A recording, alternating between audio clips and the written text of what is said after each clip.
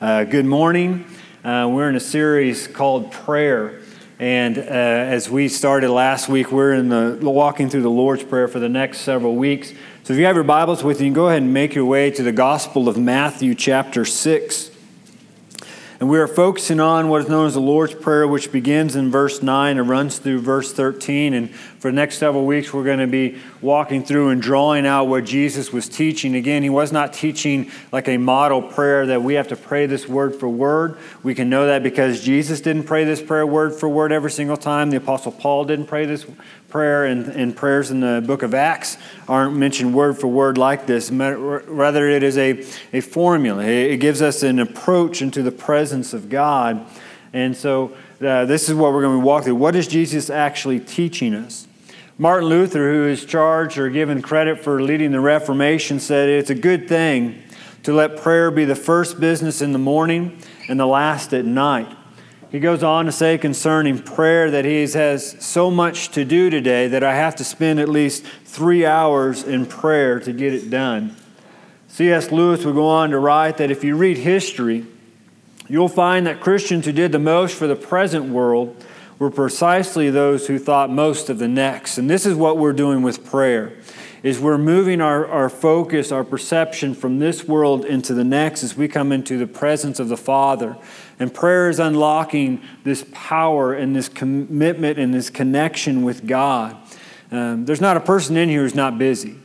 I mean, we've got kids, we have family, we have sporting events, we have things to do, things on our schedule, things that are pulling us one way or the other. And yet there's also not a person in this room that does not want to have a deep, meaningful impact in their life and through their life onto other people. And prayer is the key to making that impact. So last week we began with the first 4 words that Jesus taught when it comes to prayer. Our Father in heaven. And what we saw is that in looking at prayer is that prayer is a personal, intimate, and deep connection with God and His holiness in heaven. But prayer is not to be self-centered. Notice it is our Father, and the other, your kingdom come, your will be done. Prayer begins, it is God-centered. It is focused on who He is and who we're talking to, but it's also not self-centered because it's community-centered. He is our Father. We're praying that He give us our daily bread and forgive our debts and as we forgive our debtors and lead us not into temptation. And so we're not praying just about ourselves, even though that seems to be a lot of times what we do is we lift up, God, what we want you to do in our life. Instead, what prayer is and the way Jesus teaches it is that we are focused on Him and we're focused on the people that God has placed around us, and we're praying for them, and in faith we trust that they're praying for us. And so we are to be a place and a house of prayer, praying for one another, praying for Harvest Hill, praying for our staff, praying for our leaders, praying for the people sitting next to you. Matter of fact, I just want to encourage you as we go through this series, as you drive to church, and I know if you have kids, that can be a very crazy time. But as you drive to church and you think about the people that are going to be sitting around you, whether or not you know their name yet, just pray for them. Pray for that their hearts will be ready to hear what God has to say to them. But we're going to continue walking through. We're going to deal with the next 4 words today. But before we do that, let's read the Word of God beginning in verse 9 of chapter 6 in the Gospel of Matthew. It says, "Pray then like this, Our Father in heaven, hallowed be your name. Your kingdom come, your will be done on earth as it is in heaven. Give us this day our daily bread, and forgive us our debts as we also have forgiven our debtors. And lead us not into temptation, but deliver us from evil." Let's pray together. Father, we come before you declaring you are the one true God. You are the creator of the heavens and the earth. You are our righteousness, our provider, our shepherd, our guide. You are our peace. Father, we come before you as your people and the promises of your word, where 2 or more meet, you are here. We come before you declaring your holiness, declaring that we want to hear your voice speaking to our hearts. We want our eyes to be open to see your truth, our ears to be able to hear it, our hearts to be softened to be able to apply it. Father, as we walk through your word and we understand the way you taught us to approach you, this incredible gift and grace of prayer, that our prayer lives would be transformed according to your will and according to your kingdom.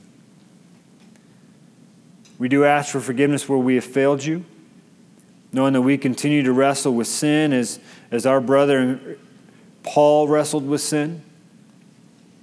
But Lord, knowing that you are an all-knowing God who knows all things about us, there's not a person in this room or a thing in our life that is hidden from you. And so we come before you by the grace and the blood of Jesus Christ, be able to enter into your throne room of grace, begging and expecting you to speak to us. Lord, move upon our hearts in the way that only you can. Allow your Spirit to speak to us in a way only you can. Allow your word to become living and active in our life as it is promised. We give this time to you and ask that you alone be glorified. And Father, we pray this in the name of Jesus Christ, our Lord and Savior, who has forgiven us of all of our sins. Amen. So let's look at this. Hallowed be your name, there in verse 9. We're just going to really focus on those 4 words this morning. Hallowed be your name. I don't know about you, when I hear that word hallowed, I really struggle with the meaning just by reading on the text. I mean, the closest thing we have in English to the word hallowed is Halloween. And neither of them are the same thing. Hallowed be your name, in some translations, reads that may your name be kept holy. The word hallowed is synonymous with the word sanctified in Scripture, meaning when I say hallowed be your name, Lord, I'm saying that your name is set apart. It is consecrated as holy. When we are taught to come before God and say, our Father in heaven, hallowed be your name, what Jesus is teaching us is when we come into the presence of God through the act of prayer, we are to come with a reverent heart. We're to come with fear and with awe, recognizing that I do not belong to be speaking to the Holy of Holies. The Greek word hallowed means the most holy of things. So our prayers begin like this: by declaring who God is by His name, who He is, what He has done, what He is doing, and we declare what He is going to do. Our prayer life begins by understanding that when I pray, I am speaking to someone greater than myself. And this is how God wants us to know Him. And this is how God says He is to be known. He wants His people to know and address Him in reverence. God, I don't deserve to talk to you, but you are holy, holy, holy. It is understanding that it is only by the blood of Jesus Christ for the forgiveness of our sins that I'm even able to enter into your presence. I don't belong to even communicate with you. But because of Scripture, the Bible tells us that we who have faith in Jesus Christ, who have trusted Him in His death and His resurrection for the complete forgiveness for our sins, is not about what we have done, but what He has done completely. That we are now children of the promise, according to the book of Galatians. And by children of the promise, by our faith, we are now adopted in as children of God, according to His covenantal blessings. When I say, hallowed be your name, I come with the understanding, okay, God, your name means something. I don't know about you, but when it came to naming our children, for Ethan, it was one of those things that Jamie and I had to go into separate rooms and make our own list and then come back and decide if we agreed upon any. And Ethan came up and we liked what Ethan stood for. You know, he stands firm. And then James is a brother of Christ, so we stand firm as a brother of Christ. That's what our hope is and pray for Ethan. And so when it comes to names in the Bible, they had significance. They had meaning just like that. For example, Eve was named Eve because she was the mother of all the living. Abram was renamed Abraham because he would be the father of the multitude of nations. And so when God says that you are to pray, hallowed be your name, He means that you are to pray my name as I have revealed myself in Scripture. You are to pray about my eternal nature, who I am, who I will always be. And so we look into the Old Testament beginning in Genesis, and we see that God has given us 12 names altogether in which He's revealed Himself and who He will forever be. Now, names are different than attributes. When we say God is a refuge, or God is a strong tower, or God is a mighty warrior, or God is love, those are attributes. Those are things that do not change about God. They're part of His eternal nature. But names are the ways God has revealed Himself to His people. The very first name we come across in Scripture is Genesis 1:1. In the beginning, God created the heavens and the earth. And there's so much in that one verse that we could spend all day on it, but we're focused on the name. The name God there in Genesis 1:1 is the name Elohim. It's Elohim if you're trying to spell it in English. And what God does is He opens up with a declaration that in the beginning, Elohim, which means the mighty, strong, prominent, great power. That's who I am as God. Elohim speaks of His greatness and His glory, His creativity and His governing power. It speaks of His omnipotence and His sovereignty. So when I say, hallowed be your name, if I don't know anything else about God, I know that in the beginning, God created the heavens and the earth. In the beginning, Elohim. In the beginning, God, you are mighty. You are strong. You are powerful. In the beginning, God, hallowed be your name. You have complete authority over all creation, and that includes my life. That's hallowed be your name. Hallowed, holy be you, Elohim. Holy be your God. The other familiar name of the Lord that we come across is that Lord. And as you read through Scriptures, whether you know it or not, the name Lord, when it's in all caps, with the L being the prominent, so capital L, capital O, capital R, capital D, is a name that we don't read as in Hebrew, but it's the name Jehovah, or Jehovah as it's pronounced in some ways, and it's the name Yahweh. Now, the Jewish people had such reverence to the name Yahweh, they would put it in all caps, capital Y, capital A, capital H, capital W, capital E, capital H, but they had such reverence that they wouldn't even pronounce it. They wouldn't even say it. So when Jesus says that before Abram, I am, He is saying Yahweh. And that's why they wanted to stone Him for blasphemy, because they said the name of the Lord, the covenantal God, the faithful God in the public square, and it wasn't to be uttered. Matter of fact, the Jewish people wouldn't even write the name out. They would drop out what we would call the vowels. So we would read it YHWH. When we read Lord in Scriptures, God reveals Him. He's saying that I am the supreme being. I am the supreme God. I am the faithful God, faithful to my word and to my covenant. That's Lord. Then there's also God Almighty, which we pick up in Genesis as well, which is El Shaddai. It's to say that God, you are the self-existing one. Then there's Lord, where only the L is capital and all the other letters are smaller case. It's the name Adonai. It means that God, your name is hallowed. Adonai, you are my master. You are my owner. Jehovah Jireh, which is a name we've probably heard before. If you've heard the song, Jehovah Jireh. Never mind, this is a good one. But it's a combination of Yahweh, Lord, meaning the covenantal, faithful God, but also that He, the God who has complete authority over my life, complete authority over all creation, He is my provider. He is our provider. That's what Jehovah Jireh means. So when I'm praying to Lord, and your name is hallowed, your name is holy, you are Jehovah Jireh, I am pronouncing it. You are the provider of everything I have. You're provider of the breath I breathe, the food I eat, the water I drink, the roof over my head. You're the provider of my spouse. You're the provider of my children and my family. You're provider of the table before me. You're provider of my bed and my pillow, my clean clothes. You're provider of my vacation and my job. I think we have such a bad view of God that we don't understand that He is the ultimate provider of everything we have, and the reason I say it is because we struggle with giving God 10% of what's already His. He's the owner. He owns 100% of your bank account, 100% of your retirement, 100% of everything you have. And to say, God, you know what? I really struggle with giving you 10% of what's already yours. That's why God says, you're stealing from me. That's mine, because I am Jehovah Jireh. I am your provider, and I have provided that for you. In Scripture, another name of God is Jehovah Rophi, and this is from the Old Testament. It means God is in the complete authority of the one who heals. Jehovah Nissi, that the Lord is my banner, meaning the Lord is the one who is supreme being, who pledges His presence and His protection upon His people.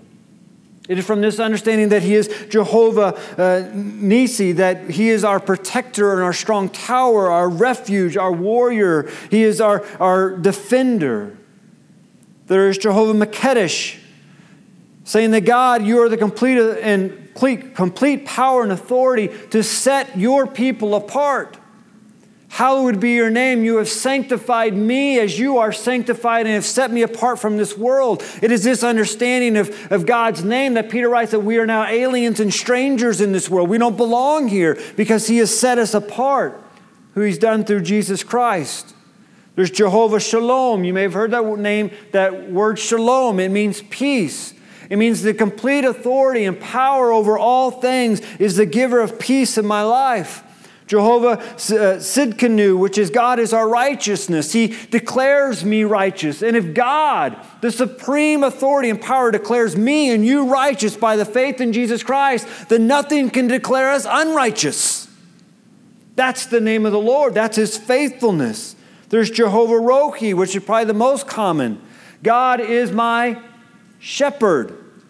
It means that he is my guide, my protector, my provider. He guides me and leads me to the mountaintops, but he also guides and leads me through the valleys, which takes us to another name, Jehovah Shammah, meaning the Lord is present. Even though he is the God of the heavens and he sits on his throne in the heavens, he's a God in his word that promises to never leave or forsake his people.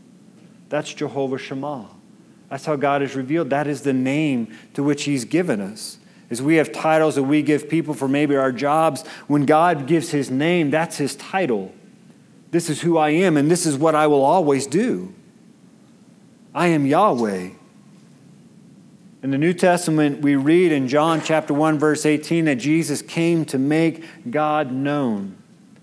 And when it comes to our prayers, it comes to this understanding that it is only through Jesus Christ that I now have access to Yahweh, to Elohim, to Adonai.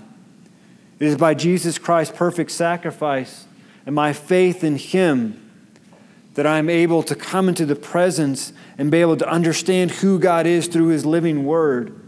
And as God makes himself known to me, now through my prayers, I make what God has made known back to him. When I say, hallowed be your name to God, I'm basically telling God of all the ways he has revealed himself to me personally in my life and all the ways that he has revealed himself to me personally through his word. Prayer begins by a commitment to God the Father, our Father in heaven, but also a commitment to our community.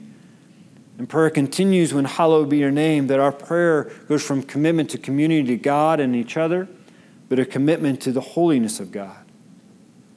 When we are commanded to pray, hallowed be your name, we are commanded to pray and praise God and how he has revealed himself to be holy.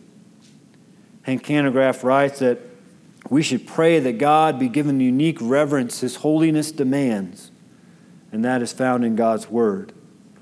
St. Augustine wrote concerning the hallowed name of God that this is prayed for not as if the name of God were not holy already, but that it may be held holy by men. In other words, that God may be so become known to them that they shall reckon nothing more holy, in which they are more afraid of offending.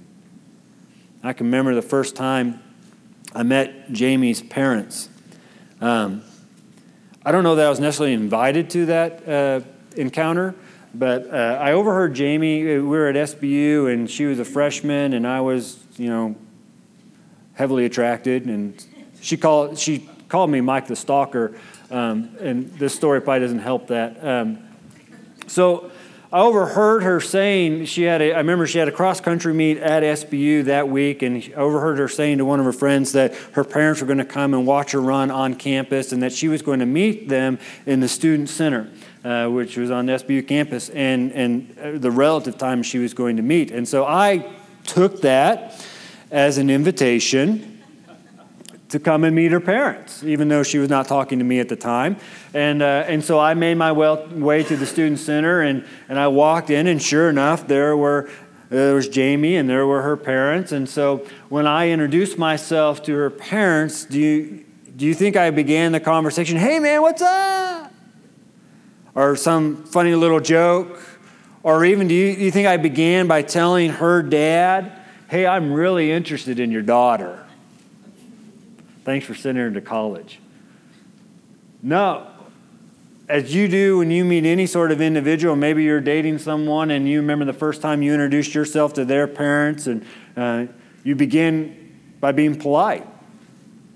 We show reverence, and so we say, "Hi, my name is Mike. It's nice to meet you, Mr. and Mrs. Helms." And I remember shaking their hand and thinking I did a great job and carrying on a little bit of conversation and then kind of making my way out. But I made the impression, right? Such a good impression that when I asked Jamie what her parents thought of me, even though she had no clue that I was really that interested, all she told me is that, well, my dad said he has earrings. I did have earrings. I had 2 here and 1 here. And so that next weekend, the earrings were gone. Because I wanted to make an impression. Matter of fact, it wouldn't be until Ethan was born that I called Jamie's dad by his first name, Danny, for the first time. It wasn't until Abby was born that I actually gave her dad a hug for the first time. I had such a fear and reverence towards this individual because I wanted to make a good impression. I wanted to show him respect and authority. The reality is, he is still a sinful individual, and he wouldn't be ashamed of me saying that. But sometimes we can treat God with less respect than we do with people. We won't barge into our boss's office. We won't yell at a superior. We show respect, but when we come and address God, we just barge right into his throne room like we belong there. Like, this is where I should be. But the reality is I'm only able to enter to the holiness of God is because of who Jesus Christ was. This is how our prayer should begin. It begins with respect for the holiness of God and remembrance and how God has revealed himself in Scripture in our life. In the Bible, in the Old Testament book of Isaiah and the New Testament book of Revelation, there are 2 men given the glimpses of the holiness, the power, the authority, and the supreme nature of God when God graced him with a vision from his throne room. If you have your Bibles with you, you can turn to Revelation chapter 1, but what I really like for you to do this morning, and this is going to be kind of weird for some of you, I would like for you to just close your eyes and hear the description to which the Apostle John tries to give us upon entering into the throne room of grace. He gives us a lot of visuals. If you want to read it on your own later, you can. I'm going to be reading from Revelation chapter 1, verses 9 through 18, and then I'll be jumping to Revelation chapter 4. But here we go. I, John, your brother, and partner in the tribulation, the kingdom, and the patient endurance that are in Jesus, was on the island called Patmos on the account of the word of God and the testimony of Jesus. I was in the Spirit on the Lord's day, and I heard behind me a loud voice like a trumpet saying, "Write what you see in a book and send it to the 7 churches, to Ephesus and to Smyrna and to Pergamum and to Thyatira and to Sardis and to Philadelphia and to Laodicea." And then I turned to see the voice that was speaking to me, and on turning I saw 7 golden lampstands. In the midst of the lampstands, one like a son of man, clothed with a long robe, with a golden sash around his chest. And the hairs of his head were white, like white wool, like snow.